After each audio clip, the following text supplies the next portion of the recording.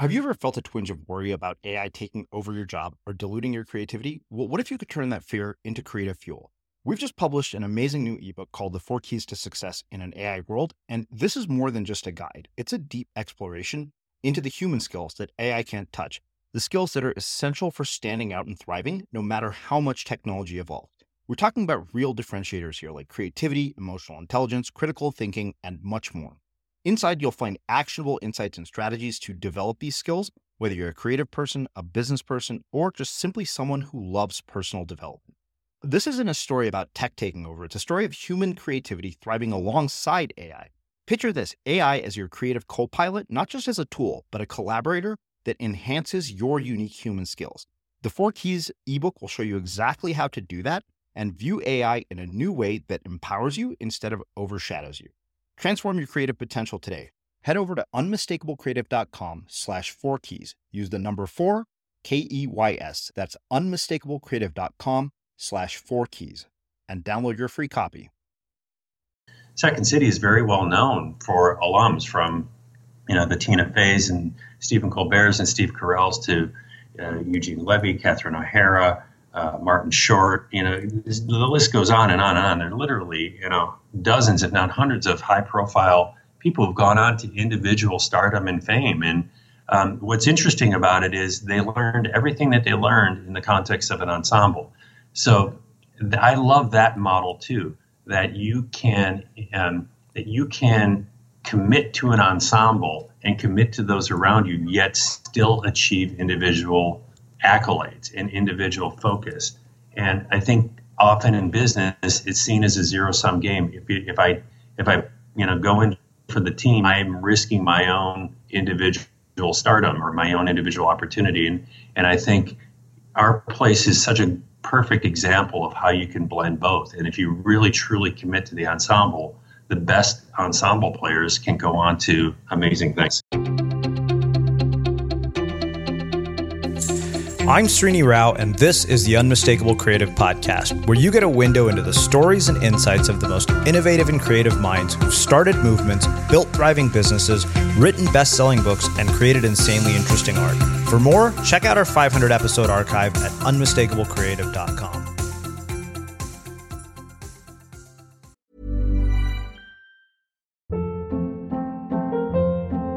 Hold up. What was that? Boring. No flavor. That was as bad as those leftovers you ate all week. Keke Palmer here. And it's time to say hello to something fresh and guilt-free. Hello Fresh. Jazz up dinner with pecan-crusted chicken or garlic butter shrimp scampi. Now that's music to my mouth. Hello Fresh. Let's get this dinner party started. Discover all the delicious possibilities at HelloFresh.com.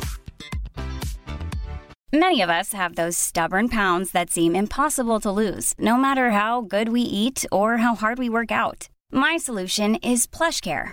PlushCare is a leading telehealth provider with doctors who are there for you day and night to partner with you in your weight loss journey. They can prescribe FDA-approved weight loss medications like Wegovy and Zepbound for those who qualify. Plus, they accept most insurance plans. To get started, visit plushcare.com/weightloss. That's plushcare.com/weightloss. Hey, Dave. Yeah, Randy. Since we founded Bombas, we've always said our socks, underwear, and T-shirts are super soft. Any new ideas? Maybe sublimely soft. Or disgustingly cozy. Wait, what? I got it. Bombas. Absurdly comfortable essentials for yourself and for those facing homelessness. Because one purchased equals one donated. Wow, did we just write an ad? Yes. Bombas. Big comfort for everyone. Go to bombas.com/ACAST and use code ACAST for 20% off your first purchase. Quality sleep is essential. That's why the Sleep Number Smart Bed is designed for your ever-evolving sleep needs. Need a bed that's firmer or softer on either side? Helps you sleep at a comfortable temperature? Sleep Number Smart Beds let you individualize your comfort, so you sleep better together. J.D. Power ranks Sleep Number number 1 in customer satisfaction with mattresses purchased in-store. And now, save 50% on the Sleep Number Limited Edition Smart Bed for a limited time. For J.D. Power 2023 award information, visit jdpower.com/awards. Only at a Sleep Number store or sleepnumber.com. Planning for your next trip? Elevate your travel style with Quince. Quince has all the jet-setting essentials you'll want for your next getaway, like European linen, premium luggage options, buttery soft Italian leather bags, and so much more. And is all priced at 50 to 80% less than similar brands. Plus, Quince only works with factories that use safe and ethical manufacturing practices. Pack your bags with high-quality essentials you'll be wearing for vacations to come with Quince. Go to quince.com/pack for free shipping and 365-day returns. As creators, we're always on the move. Whether it's a live podcast event, a pop-up shop, or a workshop, we're constantly interacting with community, and that's where Tap to Pay on iPhone and Stripe comes in. Imagine this. You're at a live event, a listener loves your merch, or a participant wants to sign up for your course on the spot. With Tap to Pay on iPhone and Stripe, you can accept their payments right there and then, right from your iPhone, so there's no extra hardware or no delays.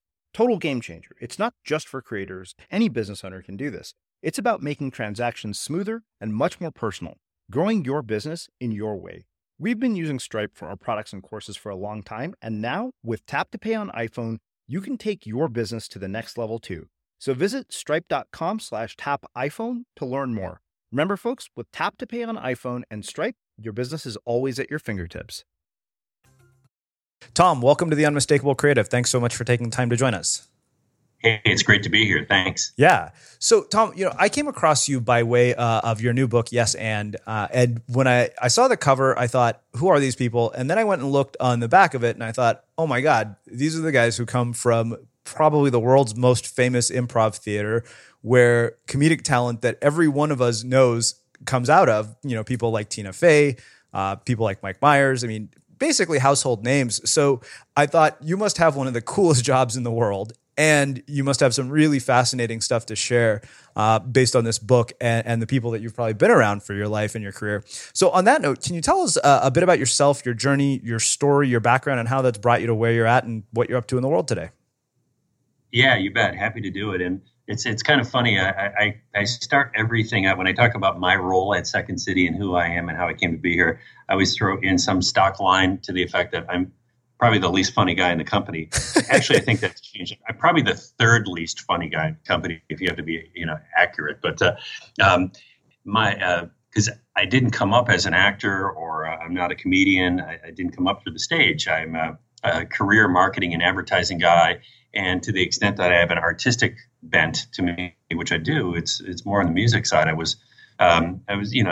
played music as a drummer, avidly, somewhat seriously. I was thinking about being a musician, was thinking about being a music major, but wasn't very confident in my ability to, make a living as a performer, and didn't want to go into music education. So I went to school at Wisconsin in Madison, and made a decision to kind of what's kind of businessy and what's kind of artsy, and how do I split the difference here, and kind of scratch both itches. And I ended up going into the focusing on advertising. And I spent the first 10 years of my career in different ad agencies in Minneapolis and San Francisco and Chicago, and had a great run. And then after that, kind of decided that I wanted to round out myself as a business person, wanted a bigger, broader base. So instead of just being an ad guy, I wanted to actually get into a bigger situation. I jumped to the other side of the desk, and I was a marketing VP at Sears for 5 years. Sears was my client when I was at Ogilvy. So I just kind of went to the other side, literally, of the desk and became my client, and did that for a good run. And then, like everyone in 1999, decided to chase the unicorn of the tech and the .com world, and made my jump and became VP of Strategic Marketing at 3Com for a tumultuous 18 months during the peak and cratering of the first .com bubble.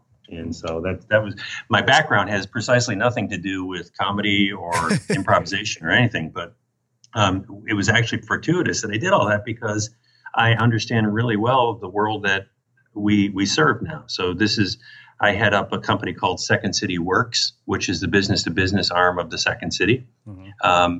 And we are busy helping clients communicate, create, and collaborate better in the business world. And, as like I say, I was a marketing guy who came here through a series of happy accidents, but I never really realized how relevant all this stuff was into the business world until I got here. So there's a ton of really interesting stuff here, but one of the things that I want to actually dig back into is the period before you decided to go and pursue music. I mean, younger years that kind of led up to that as sort of the starting point for all of this. Early childhood influences and things like that. Yeah, I was a sports kid. I grew up in a Rust Belt town, Kenosha, Wisconsin. Had a great upbringing, fantastic parents who are still around doing really well. My dad was an electrician. My mom was a nurse. What I can tell you about that place and that time and that upbringing was it truly valued work and truly valued showing up and being accountable. They never missed a day, and so things like that were formative.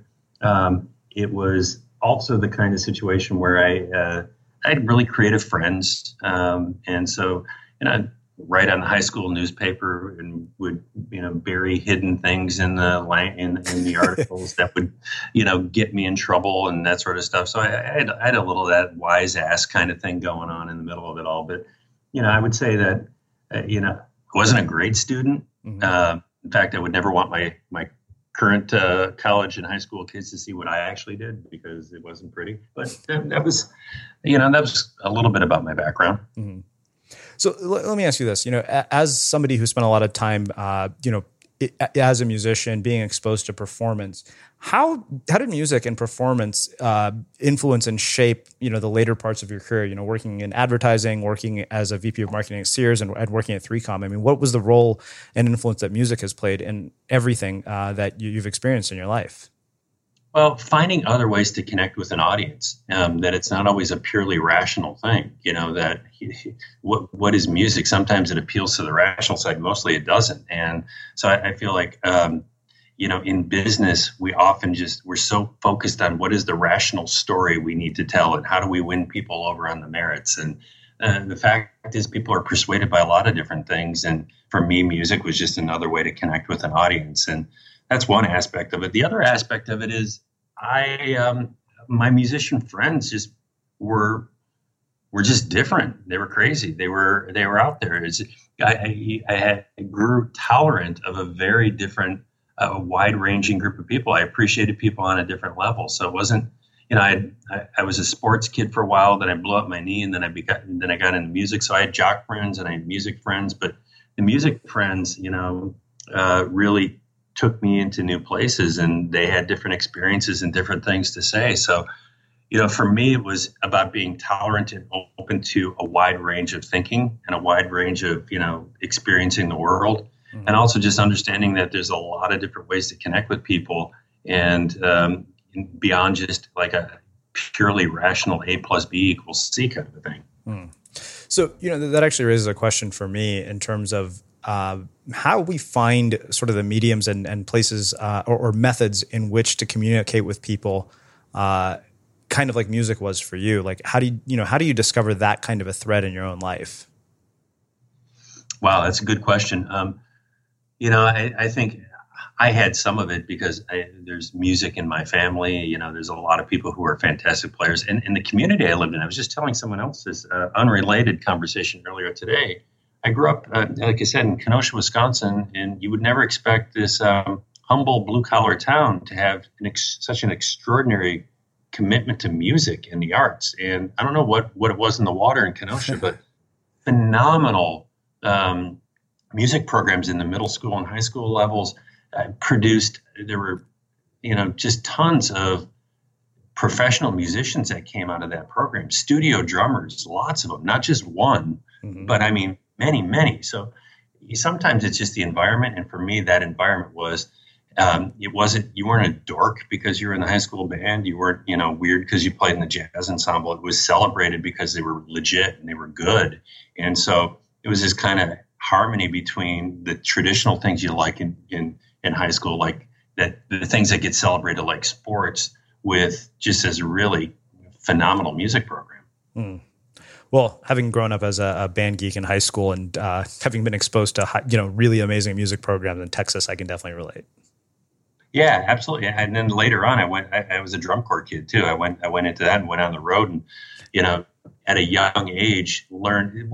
And I was talking to my youngest boy, about this over the weekend, that whole world is exactly the opposite of improvisation. That whole world is around precision. That whole world is around refining a show, a gazillion times and trying to scrub every flaw out of it. And there's a certain merit to that too, the discipline to get up and make something great and make something more perfect, right? So improv's messy. Improv's not about perfection. It's about, a lot of other things. But having that earlier experience, I don't know. I feel that it's just interesting that there is still, it's still cool to refine. It's still cool to care about excellence. It's still cool to work your butt off to make something just a little bit better. And I got all that through that experience. So let's do this. I want to talk about both your time at Ogilvy and your time at Sears, as in addition to your time at 3Com. One of the things you said earlier is that what you do now at Second City is you teach people to basically communicate, create, and collaborate more effectively. And we'll get into all of that in Improv as we get further down the road in the interview. But one of the things I like to talk about is kind of the lessons that you brought in all those three disciplines from the previous careers that you've had prior to what you're doing now. Okay, so as far as creative, when you grow up in an ad agency, there's probably more defined roles. You're an account guy, you're a writer, you're an art director, you're in media. At least back in the day when I was working in the business in the 80s and 90s, in that part of my career.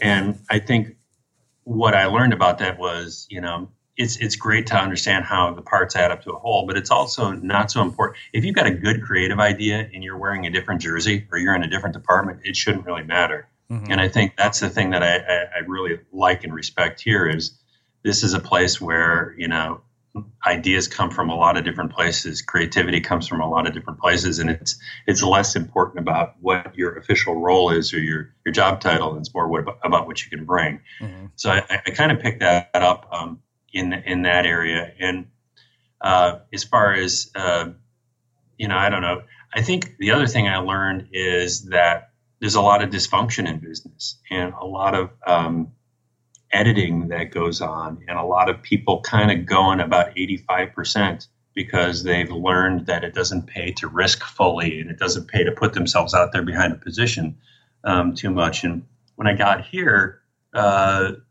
you can't improvise that way. You have to be more committed to whatever you're doing in the moment. You have to be committed to the scene you're in. You have to be committed to your ensemble mates. And watching people commit in the face of possible and sometimes likely failure was amazing because it ran counter to my experience in the business world where commitment was conditional. Well, I'll get behind this if I have all the facts on my side, or what are the metrics behind this, and how do I know if this is going to work, and how do I?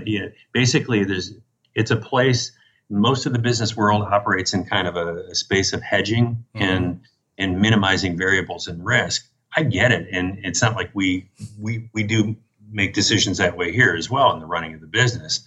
So I'm not denigrating that, but what I'm saying is I think it's too far on the other end of the spectrum, and I think that world can learn a lot from this world, and that's kind of been what I've focused on for 13 years here at Second City. Okay, so I think we've more or less hit the gold, which is what I wanted to spend most of our time talking about. Here's something really interesting. You talked about people, don't see much of a payoff from committing to making a risk fully. So there's two things I've been thinking about a lot lately is, how we lose that capacity for risk and how we lose our curiosity as we grow up, just because we become so much more self-aware. And of course, the question really is, how do you get it back, and how do you then start to develop a higher tolerance for commitment to risk? Does that make sense? Say a little bit more about that. I want to make sure I understand.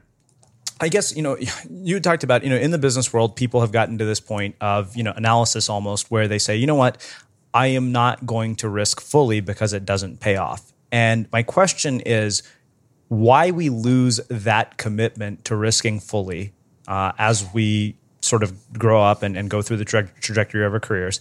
And then how do we get it back? And then how do you increase the tolerance for taking bigger and bigger risks? Got it.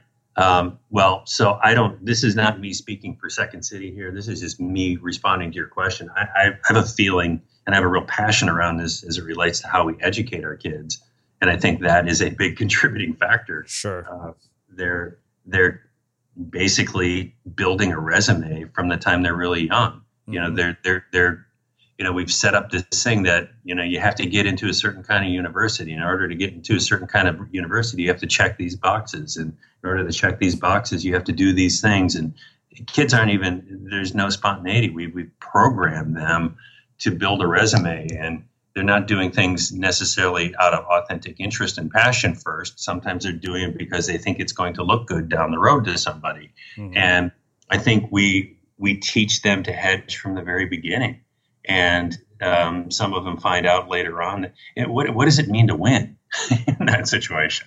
So congratulations, I maybe you're very happy ending up in the place you've ended up. But for me, that was never really the formula for success. It was more around trying to understand what really moved me, and being comfortable zigging when others are zagging. And if I wasn't seeing what I needed or experience what I needed in a job, to find something that worked better, but not to do things just because, again, the path was no one told me that I was going to end up at a comedy theater. I think right. I mean, life is a series of happy accidents, if you want to look at it that way. And I can look back and say I had a ricochet resume, but at the same time, I can tell you that there's a connective thread and a through line to that whole thing. And it's not an accident. It's, it's building on, threads and connecting things and ending up in this place. But to answer your question, I think we as parents, high achiever, affluent, and I would say our society overall, compared to the rest of the world, is coming from that place. I think we're chasing the wrong stuff and conditioning kids to do the hedge from the beginning. Yeah, I think that's really interesting. It's funny because I think absolutely as adults we lose that, and I think the problem is that we're not put in situations like you said where we have an opportunity even. By the time we've become adults and we're in jobs that basically have taught us that, hey, if you take risk, there's the potential to be fired. Yeah, there's a piece, I can't remember the writer, but I remember the line. It's sticking. I'll paraphrase. It was an Atlantic article from years ago talking about this challenge, and that we're raising a generation of kids that they're taught to be good, but can they ever be great? Mm-hmm. And it's not about just understanding, okay, tell me the rules of the game, and I'm going to master the rules of the game. And if I learn how to master the rules of the game and play it diligently, I'll have success. The problem is that the rules change. The world throws you, all sorts of unexpected things. And I think that's why I love what we're doing here, because it's not about showing you, it's about teaching you adaptive skills and helping you to become an agile learner, because we can't possibly know what's around the next three corners. And it's a fool's errand to think we can. Okay, so I think I have one more question, and then I want to really get into the work that you guys are doing at Second City and why I feel it was so relevant to everything that we're doing in the world today. One of the things that you said is, you first said it's a series of happy accidents, but looking back, it's not. You kind of could connect the threads in the through line. In fact, that was going to be one of my questions is, what would you say has been the through line to your career, and how do people find theirs? And is it only something, as Steve Jobs says, that we can find looking back and not forward?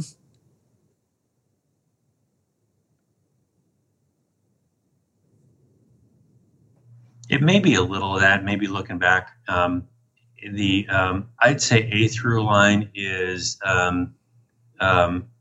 humor as a way to get to the truth.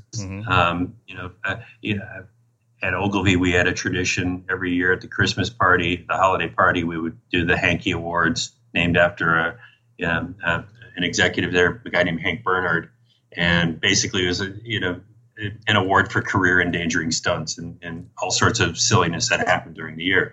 So it was kind of in the same way getting at what we do sometimes with Second City, where you use comedy to hold a mirror up to an organization and get them to think differently about, make it safe to fail, make it safe to call up BS that typifies much of our life. So that's a connective thread, using comedy to kind of get to the truth. Another is just the power about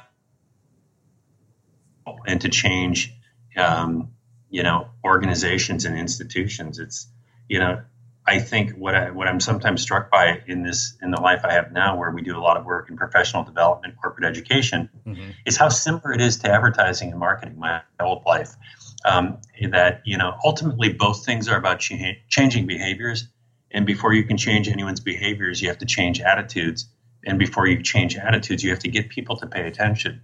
And so whether you're trying to teach people how to a new sales technique or trying to get them to buy a Snickers bar, it's the same thing. So that's a through line or a connective thread too, about winning over audiences and finding ways to compel people to do things differently.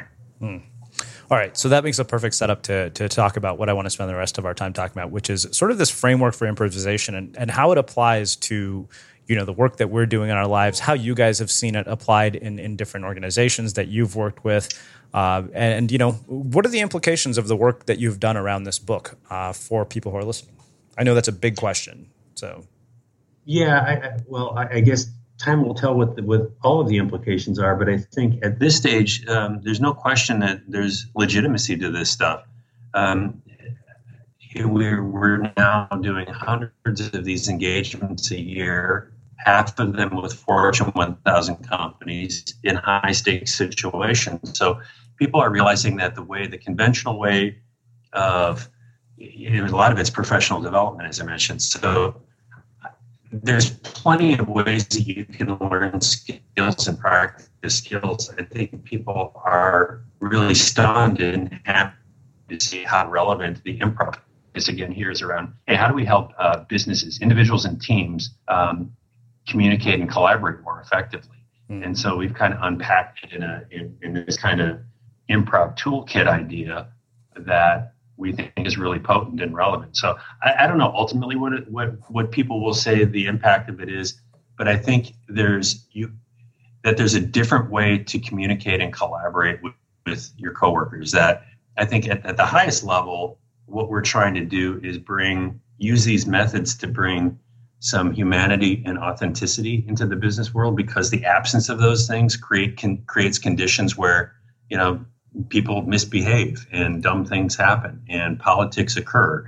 And it's all sorts of those things that if you work in big companies, you understand how it goes. And I think these techniques and this approach creates a space for a different kind of connection between coworkers and people. And if you do it right, Mondays don't have to suck. You can have a different relationship with your work. One size fits all seemed like a good idea for clothes. Nice dress. It's a t-shirt. Until you tried it on. Same goes for your healthcare. That's why United Healthcare offers a variety of flexible, budget-friendly coverage for medical, vision, dental, and more. So whether you're between jobs, coming off a parent's plan, or even missed open enrollment, you can find the plan that fits you best. Find out more about United Healthcare coverage at uh1.com. That's uh1.com.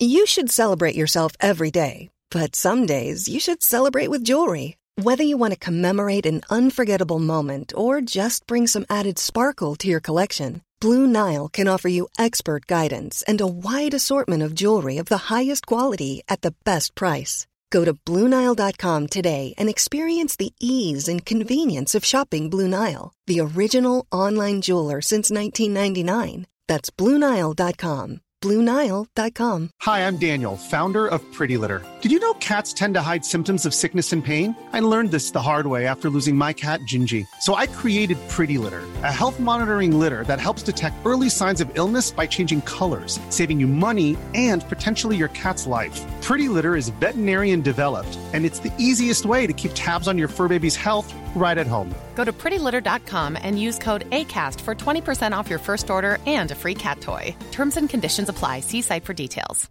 Even when we're on a budget, we still deserve nice things. Quince is a place to scoop up stunning high-end goods for 50 to 80% less than similar brands. They have buttery soft cashmere sweaters starting at $50, luxurious Italian leather bags, and so much more. Plus, Quince only works with factories that use safe, ethical, and responsible manufacturing. Get the high-end goods you'll love without the high price tag with Quince.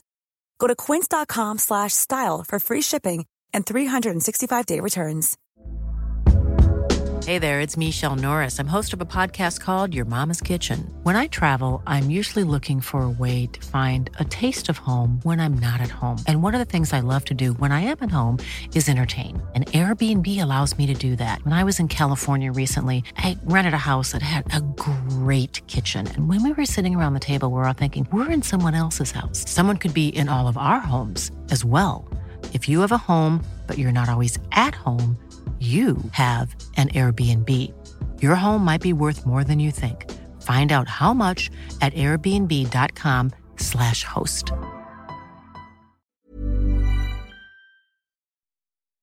As creators, we're always on the move. Whether it's a live podcast event, a pop-up shop, or a workshop, we're constantly interacting with community, and that's where Tap to Pay on iPhone and Stripe comes in. Imagine this. You're at a live event, a listener loves your merch, or a participant wants to sign up for your course on the spot. With Tap to Pay on iPhone and Stripe, you can accept their payments right there and then, right from your iPhone, so there's no extra hardware or no delays. Total game changer. It's not just for creators. Any business owner can do this. It's about making transactions smoother and much more personal, growing your business in your way. We've been using Stripe for our products and courses for a long time, and now with Tap to Pay on iPhone, you can take your business to the next level too. So visit stripe.com/tapiphone to learn more. Remember, folks, with Tap to Pay on iPhone and Stripe, your business is always at your fingertips. So can we get specifically into some of the techniques and the skills that you guys are talking about, and get into this toolkit that you mentioned? Really, for people who are listening, to apply it to whatever their work might be, whether they're artists, whether they're creators, whether they're entrepreneurs. How do we take this and start to apply it to our lives on a practical sort of day-to-day basis? Yeah, great. So, to improvise, we found that to be successful on stage, you have to have a lot of the same skills that you need to be successful in the business world. You need to be a supremely good listener. That when people are creating something out of nothing in front of an audience and expect it to be interesting, all they have is what they give each other in terms of dialogue lines and things like that. And you have to be able to listen and take that information and build on it. So listening, reading a room, reacting well in an ensemble, not just going for yourself, but supporting the people around you. Those are all important things. Being resilient in the face of failure. Our people, the dirty little secret is a lot of improv fails.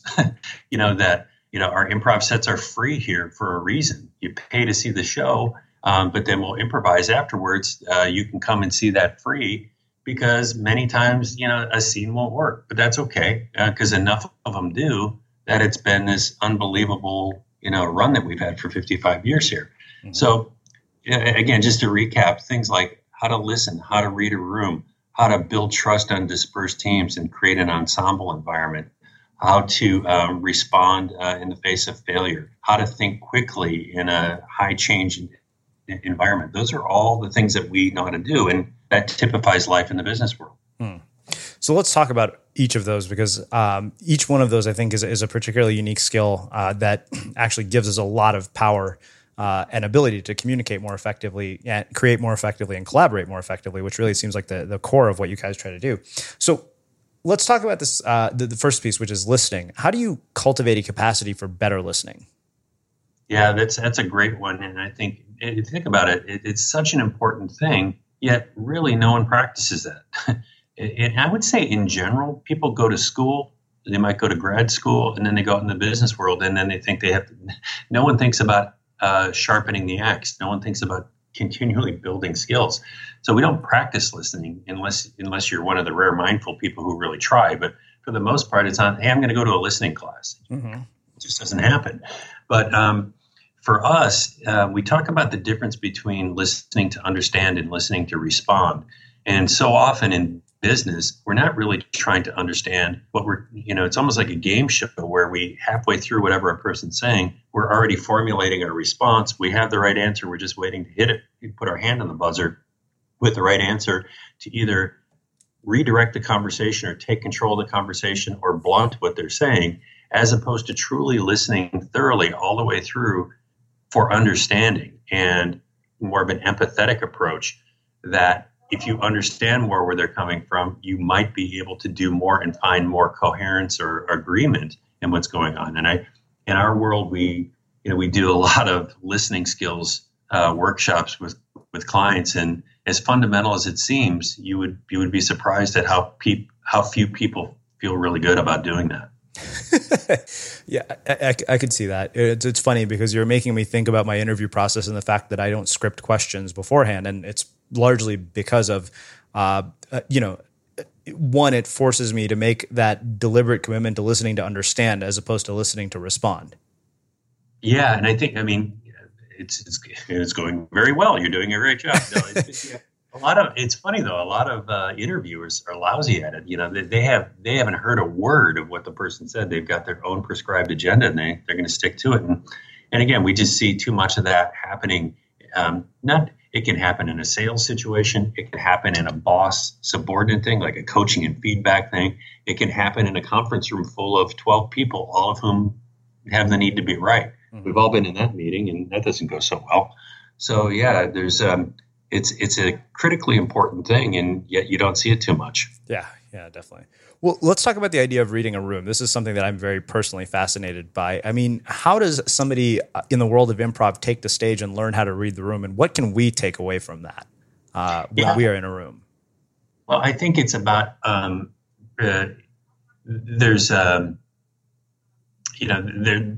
it's not just reading the room. Would be more like in a stage situation, understanding what's going on with the actors around you, the cues that they're dropping, some verbal and nonverbal things that are being said, so you understand. Oh, I'm her mother because of something she just said, mm-hmm. and I'm in a parking lot because of what they just said. And there's no script, so you don't know any of those things. You don't know any of the backstory of a scene when you're creating it on the spot. So you have to become very observant to what's being dropped and the cues that are being dropped. And I think, again, those are typically in business, we're not really thinking about those things. We're not paying as much attention as we need to nonverbal signals that we're getting. Mm-hmm. And with so much communication now happening over phones and the web and everything, we can lose some of those signals. And I think it's sometimes to the detriment of what's going on in terms of understanding. But there's a lot of things that our people do really to be able to demonstrate an awareness of what's going on around them, to really become adept at reading a room. Hmm. So let's talk about the ensemble concept, because I think that this is really, really interesting to me, especially in the online world where we're all kind of, in our, cubicles or in our offices creating whatever we're creating. And I can tell you it's only through collaboration that I've been able to accomplish some of the more fascinating and more ambitious projects. So I feel like this is really, really important. And I really want to get an understanding of how this works in the world of improv and how we can bring it into our work. Yeah, it's everything in the work that we do. So in our form, we're not a stand-up comedy club, right? It's not a single comedian coming out, grabbing the mic and having at it. We are an ensemble. So there are, typically 6 actors on stage, sometimes few more or less. But it's essentially working with people to co-create something in the moment. And you have to have each other's back on that stuff. There's an axiom in our work: always take care of your partner, or always take care of your scene partner. And it's about, no matter what you offer, Srini, I'm going to, yes and, that's where the yes and comes in. I'm going to affirm and build upon that. Mm-hmm. It's how you create something out of nothing. And this whole notion of having each other's back, and no matter what happens, I'm giving you unconditional support, because no matter what I say, I know in turn you're going to give me unconditional support, and you won't leave me hanging either. And that trust is critical, because, again, we don't have a script that provides the spine of a scene. They're making it up in front of you in real time. Mm-hmm. And you have to have some protocol, and ensemble matters, that you have to have that base trust. And we draw that distinction in our work with corporate clients, where we talk in terms of team sometimes, but we try to talk more in terms of ensemble. We think that team and teamwork and team building, those have become kind of eye roll words right. in business world, where we've all had those well-intentioned but oh so bad team building experiences that do precisely the opposite. And sometimes it feels like a loaded loaded word anymore. And I think, you've been. I mean, we've all. It's not the land of trust falls. Well, mine involves playing golf with a boss I hated, and I hated golf too. So yeah. So you had to suck it up and go. So that wasn't much of a team. And so for us, it's about really showing people the importance of ensemble. There's another axiom in the work that one of our true luminaries at Second City, a guy named Sheldon Patinkin, who recently passed away, talked about. There's a phrase in the "You're only as good as your weakest link." He put a nice twist on it to really sum up what this is about in Second City and improvisation. It's you're only as good as your ability to compensate for the weakest link, because in improv, anyone at any point might be the weakest link in a scene, and everyone's always got to be willing to compensate. You have a responsibility to step in if someone is not getting it or someone is struggling, and if you can save a scene or if you can save something, you have the obligation to do it. And again, in the business world, sometimes that support is much more conditional. I might let you twist in the wind a little bit. I might let you, go out on that limb and fall because there might be something more in it for me to gain by holding back. In our world, that's anathema. You just can't have it. And so, this whole idea of unconditional ensemble support is a big part of it, and it's how we've created successfully for 55 years. And it's interesting, too. I'll say one other thing on it. At the top, you were talking about some of the people who've come from our stages. And Second City is very well known for alums from, the Tina Feys and Stephen Colbert's and Steve Carell's to Eugene Levy, Catherine O'Hara, Martin Short. The list goes on and on and on. There are literally, dozens, if not hundreds, of high-profile people who've gone on to individual stardom and fame. And what's interesting about it is they learned everything that they learned in the context of an ensemble. So I love that model too, that you can commit to an ensemble and commit to those around you, yet still achieve individual accolades and individual focus. And I think often in business, it's seen as a zero-sum game. If I go in for the team, I'm risking my own individual stardom or my own individual opportunity. And I think our place is such a perfect example of how you can blend both. And if you really truly commit to the ensemble, the best ensemble players can go on to amazing things. So I love this. This is brilliant. One of those pieces of the interview that I'll probably go back and replay over and over again. Let me ask you this. How do you get people, especially in the business world, like you said, where there isn't this level of trust and there's sort of this conditional support? How do you make that shift from conditional support to unconditional support and I've got your back? Well, it does take practice. And, when we do workshops, we're definitely not here to say we can come in for 2 hours and sprinkle some pixie dust and show you some exercises and it's all good. So we're, we respect our audience's intelligence enough to know that that's not the case. But I do think these ideas tend to be very sticky. And these ideas, because part of it's the way we teach it. Mm-hmm. When we're teaching these ideas, a listening skills exercise or, a collaboration exercise or something like that, it is on your feet doing it. So you're actually experiencing it as opposed to kind of a classroom lecture style thing where you're hearing someone talk about it. So some of it, pound for pound, this method, improv is a learning or a teaching methodology, is pound for pound very strong. And I'd argue stronger than most things that I've seen in the business world, because it actually gives you a safe place to practice. And once you practice it, it tends to be easier to retain. So that's a piece of it. Another piece of it is the comedy side of what we do. And, we'll often go into a difficult situation. Maybe the company is going through a restructuring, or they've merged with another company and it's not going so well, or they just had a product launch that didn't do what it needed to do, or there's a new HR policy that everyone hates and they're all pissed off, or whatever it is, right? Mm-hmm. There's some block. And where we come in is often we'll use comedy, we'll create some short, funny scene. If we're doing it live in a room at a conference or a meeting, that's one way. We might create video content that's sent out to a larger organization. But it's using comedy to hold a mirror up to what people are truly thinking and saying in the company. We say that things are funny when they're true. And so we use humor to reveal what's really true within an organization, to call out the stuff that you're going to only talk about at the bar later on that night. Mm-hmm. So the comedy side is important because it creates space. It wins over the skeptics, the people in the back of the room with their arms crossed saying, I don't need any of this soft, squishy stuff. This is a bunch of crap and we'll be on to the next program du jour tomorrow. Right. You use, because I've been that guy, I get it. Mm-hmm. And, people it's a conditioned response, and I totally understand it. So often we'll come in and be asked to pop the tension bubble around something that's thorny or difficult.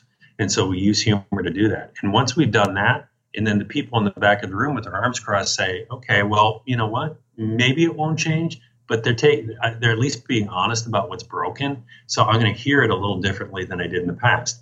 So for us, it's pop the tension bubble and then use improv to build the skills that we've identified with the funny. It's kind of this really interesting 1-2 punch that if we'd only be funny and just do comedic drive-bys without never imparting any skills to improve the situation, that would be irresponsible. And then simultaneously, or I guess conversely, I'd say, if we only were about this positive, affirmative improv stuff without acknowledging the real tough truth that happens in many big organizations, that too doesn't work. But the combo platter of both has been very potent for us. So let's talk about one last piece of this, which is resilience in the face of failure, which in the context of improv, I think has got to be really fascinating because you're not only being forced to be resilient in the face of failure, you're being forced to be resilient in front of an audience in the face of failure. Absolutely. So how does that work? I mean, what can we take away from that? How can we cultivate that capacity to be resilient in the face of failure when we're in front of an audience? Because you and I effectively are having a conversation right now where we face the potential of failing in front of an audience and people being bored. Absolutely. Which I hope is not happening, but Thank God. Yeah, absolutely. So no, I think you're right. And so I think, I can just harken back to what we talk about is we accept that. We accept that a lot of it is going to fail, but it's some of it is volume and some of it's just a commitment to move forward to the next great thing. Mm-hmm. And you get there. But there's a few different ways that we fail. And we talk a little bit about this in the book. We fail in public. We fail fast. We fail in partnership with our ensemble mates. So you're not in it alone. It's not like I have to bear the brunt of it because everyone's got your back, that sort of thing. And again, it's how you fail too that matters as much as whether you fail. Mm-hmm. And so for us, it loses its sting. I mean, it's such an avoided thing. It gets power on us, and it has power that is probably more than it should have in business. And for us, it's just we do it more. We accept that it's going to happen, and we do it frequently enough where it loses a little bit of its sting. And part of it is kind of the only thing you have to fear is fear itself, sort of thing. Mm-hmm. And because we're not in that mode, it doesn't paralyze us. I love that. I mean, it seems like basically you're improvising in the face of failure. When something doesn't go according to plan, you just commit. You move on without looking back. You do, and I think, what's your choice? And I got a kick out of this again, and permit the digression, but I think you're the kind of guy who appreciates this. Back when I was in big companies. And I think this is certainly true where I was, but I think it's true in many of the places I work where there's just not candor in the face of failure. This failure is not an option. Well, you know what? It actually is an option, and it's probably a likely outcome in many of the circumstances that we're going into. If you're creating a new business or inventing a new product or creating a new process or procedure, there's going to be a lot of glitches and failures along the way. And to pretend that that's not so creates a cynicism in the organization that's even worse than the original failure, because it creates conditions where people whitewash it and they pretend that it's not there. And everyone knows that they're pretending about it. And that fundamental dishonesty creates a lack of engagement. So people just kind of they learn that it's not worth their effort or the risk to be fully candid. And so they hold back. And to me, that's the greatest thing that comes out of failure is when you create conditions where it's not safe to fail or not safe to talk about imperfection and messiness, then you create a condition where people are fundamentally dishonest because most of our days are messy. If you think about all the stuff that we do every day in our jobs, it's messy. And if you can't acknowledge that fundamental truth, then you've created a dishonest environment. And that's way more dangerous than the failure you're trying to avoid in the first place. Brilliant. So basically, if we're all full of shit, we're going to be disengaged. Yeah, it's true because people learn to hold back. They go, okay, then it feels like propaganda. Then it feels, next you're going to, it's like having the dictator's picture up on the wall in the atrium of the company. It's like, no, that's not what, we know that this is bullshit. We know that didn't work. And we know, why are we saying that it did? It's just, that's way more harmful to me in my experience, than any failures that come along the way. So there's one quick aside. There's a guy, another Atlantic article. It's like you'd think that's the only thing I read. He's a writer named William Longovisha that I really liked. He wrote about when I was at Sears and I was watching how our company reacted to big challenges. Anytime there was it usually responded with new process, a new procedure. And so we had tons of procedures in the company, all well-intentioned and all trying to solve the last problem that we had. The problem is that it gets so, the process becomes so thick and unknowable that people opt out of the system. And this writer for Atlantica, who was writing a piece about a plane that went down in 1997 in the Florida Everglades, and it wasn't, his point of view on it was that it was less around the fact that there weren't procedures in place to deal with the root cause of the crash. It was because the whole thing had become so complex that people stopped paying attention to what the rules and regs were. They opted out of the system, creating the conditions for a catastrophic failure. And I think that's the worst possible consequence when it comes to a lack of candor in business. Because if you pretend that bad things don't happen, or if you pretend that there isn't messiness, you create a dishonesty where people don't tell the truth. And when they don't tell the truth, small problems turn into big problems. And end of soapbox. So I'm going to ask you one last question around this piece on resilience and failure. And it's only through, some of the personal experiences that I've had with failing at something very publicly. We mentioned sort of not looking back and moving forward. How do we resist the temptation not to look back at the thing we failed at? Say that one more time. I just want to make sure I'm tracking with it, please. So, when we fail at something publicly or something is somewhat humiliating, it's tempting to go look back at it and, dwell on it, or to we can have trouble letting go of it. What I'm interested in is how do you resist that temptation? Yeah, I get it. And I've had that too. And, you're driving in your car later on saying, why did I say that? And why did you get that. You kind of relive the meeting and you shudder at yourself because you did something so asinine. I've done that many times. Yeah. First of all, I'll say I don't know that I've perfected that art, because I still we're all critics of ourselves, and I think any well-meaning person will look back at that stuff. And what we try to do is about forward progress. When you're improvising, you really have no time to worry about what happened 5 minutes ago, because you have to worry about the next thing that you're going to create. And some of it for us is just committing to the next moment, committing to the next possibility.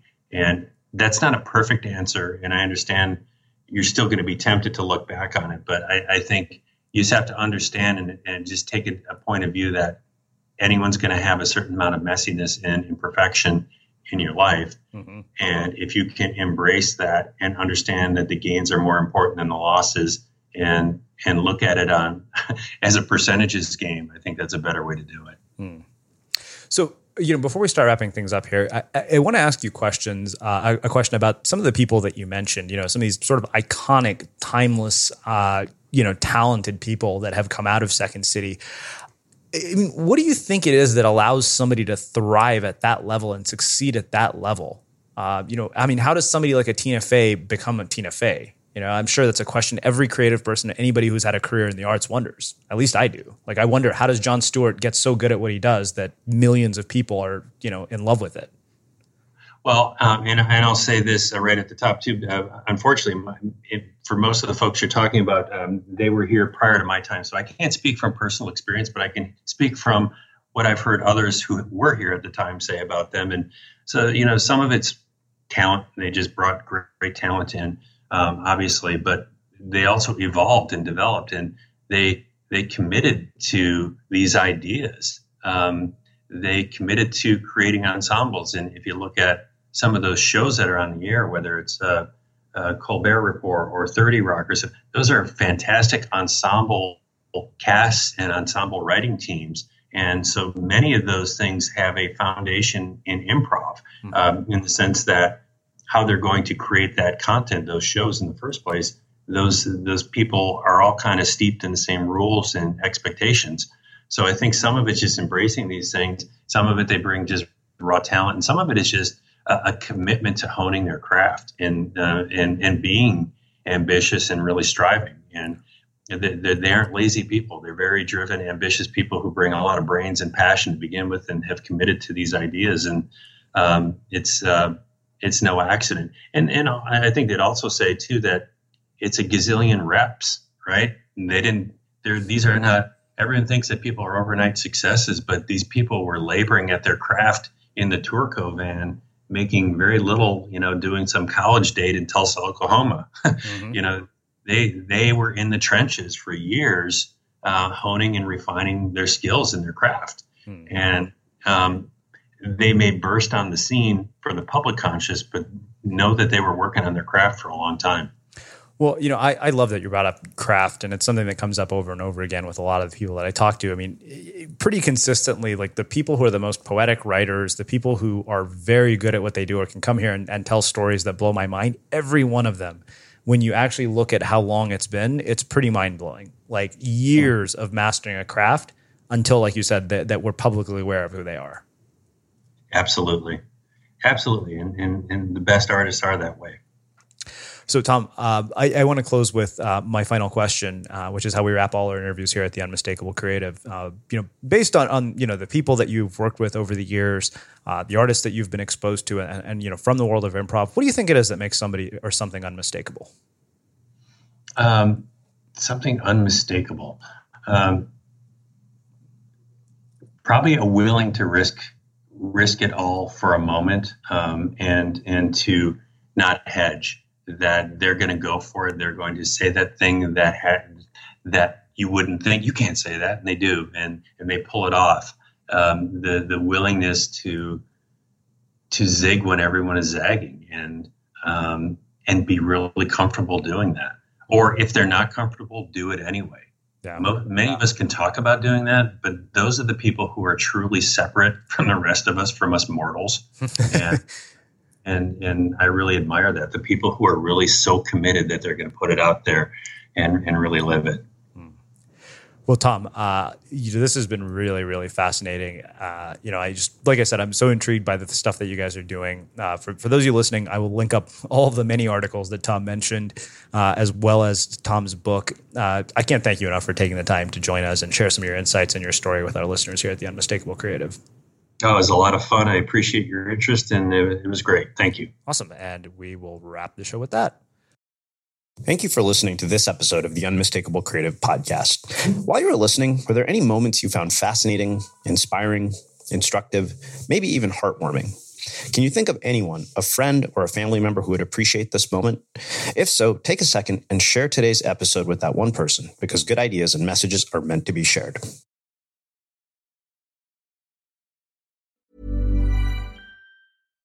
Hi, I'm Daniel, founder of Pretty Litter. Cats and cat owners deserve better than any old-fashioned litter. That's why I teamed up with scientists and veterinarians to create Pretty Litter. Its innovative crystal formula has superior odor control and weighs up to 80% less than clay litter. Pretty Litter even monitors health by changing colors to help detect early signs of potential illness. It's the world's smartest kitty litter.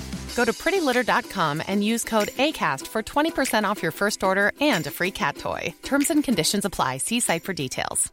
Even when we're on a budget, we still deserve nice things. Quince is a place to scoop up stunning high-end goods for 50 to 80% less than similar brands.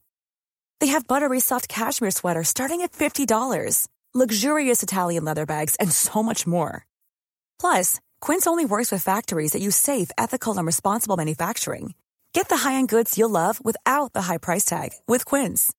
Go to quince.com/style for free shipping and 365-day returns. Ever catch yourself eating the same flavorless dinner 3 days in a row? Dreaming of something better? Well, HelloFresh is your guilt-free dream come true, baby. It's me, Keke Palmer.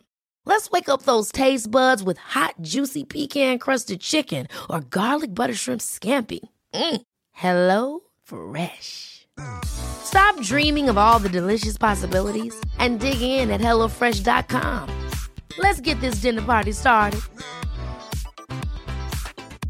Hi, I'm Daniel, founder of Pretty Litter. Did you know cats tend to hide symptoms of sickness and pain? I learned this the hard way after losing my cat, Gingy. So I created Pretty Litter, a health monitoring litter that helps detect early signs of illness by changing colors, saving you money and potentially your cat's life. Pretty Litter is veterinarian developed, and it's the easiest way to keep tabs on your fur baby's health right at home. Go to prettylitter.com and use code ACAST for 20% off your first order and a free cat toy. Terms and conditions apply. See site for details.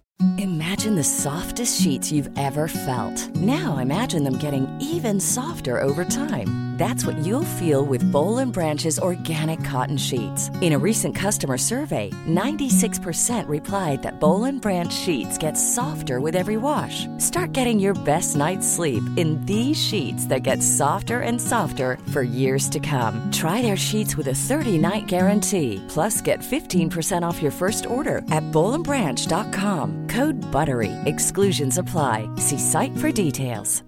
When you drive a vehicle so reliable it's backed by a 10-year, 100,000-mile limited warranty, you stop thinking about what you can't do and start doing what you never thought possible. Visit your local Kia dealer today to see what you're capable of in a vehicle that inspires confidence around every corner.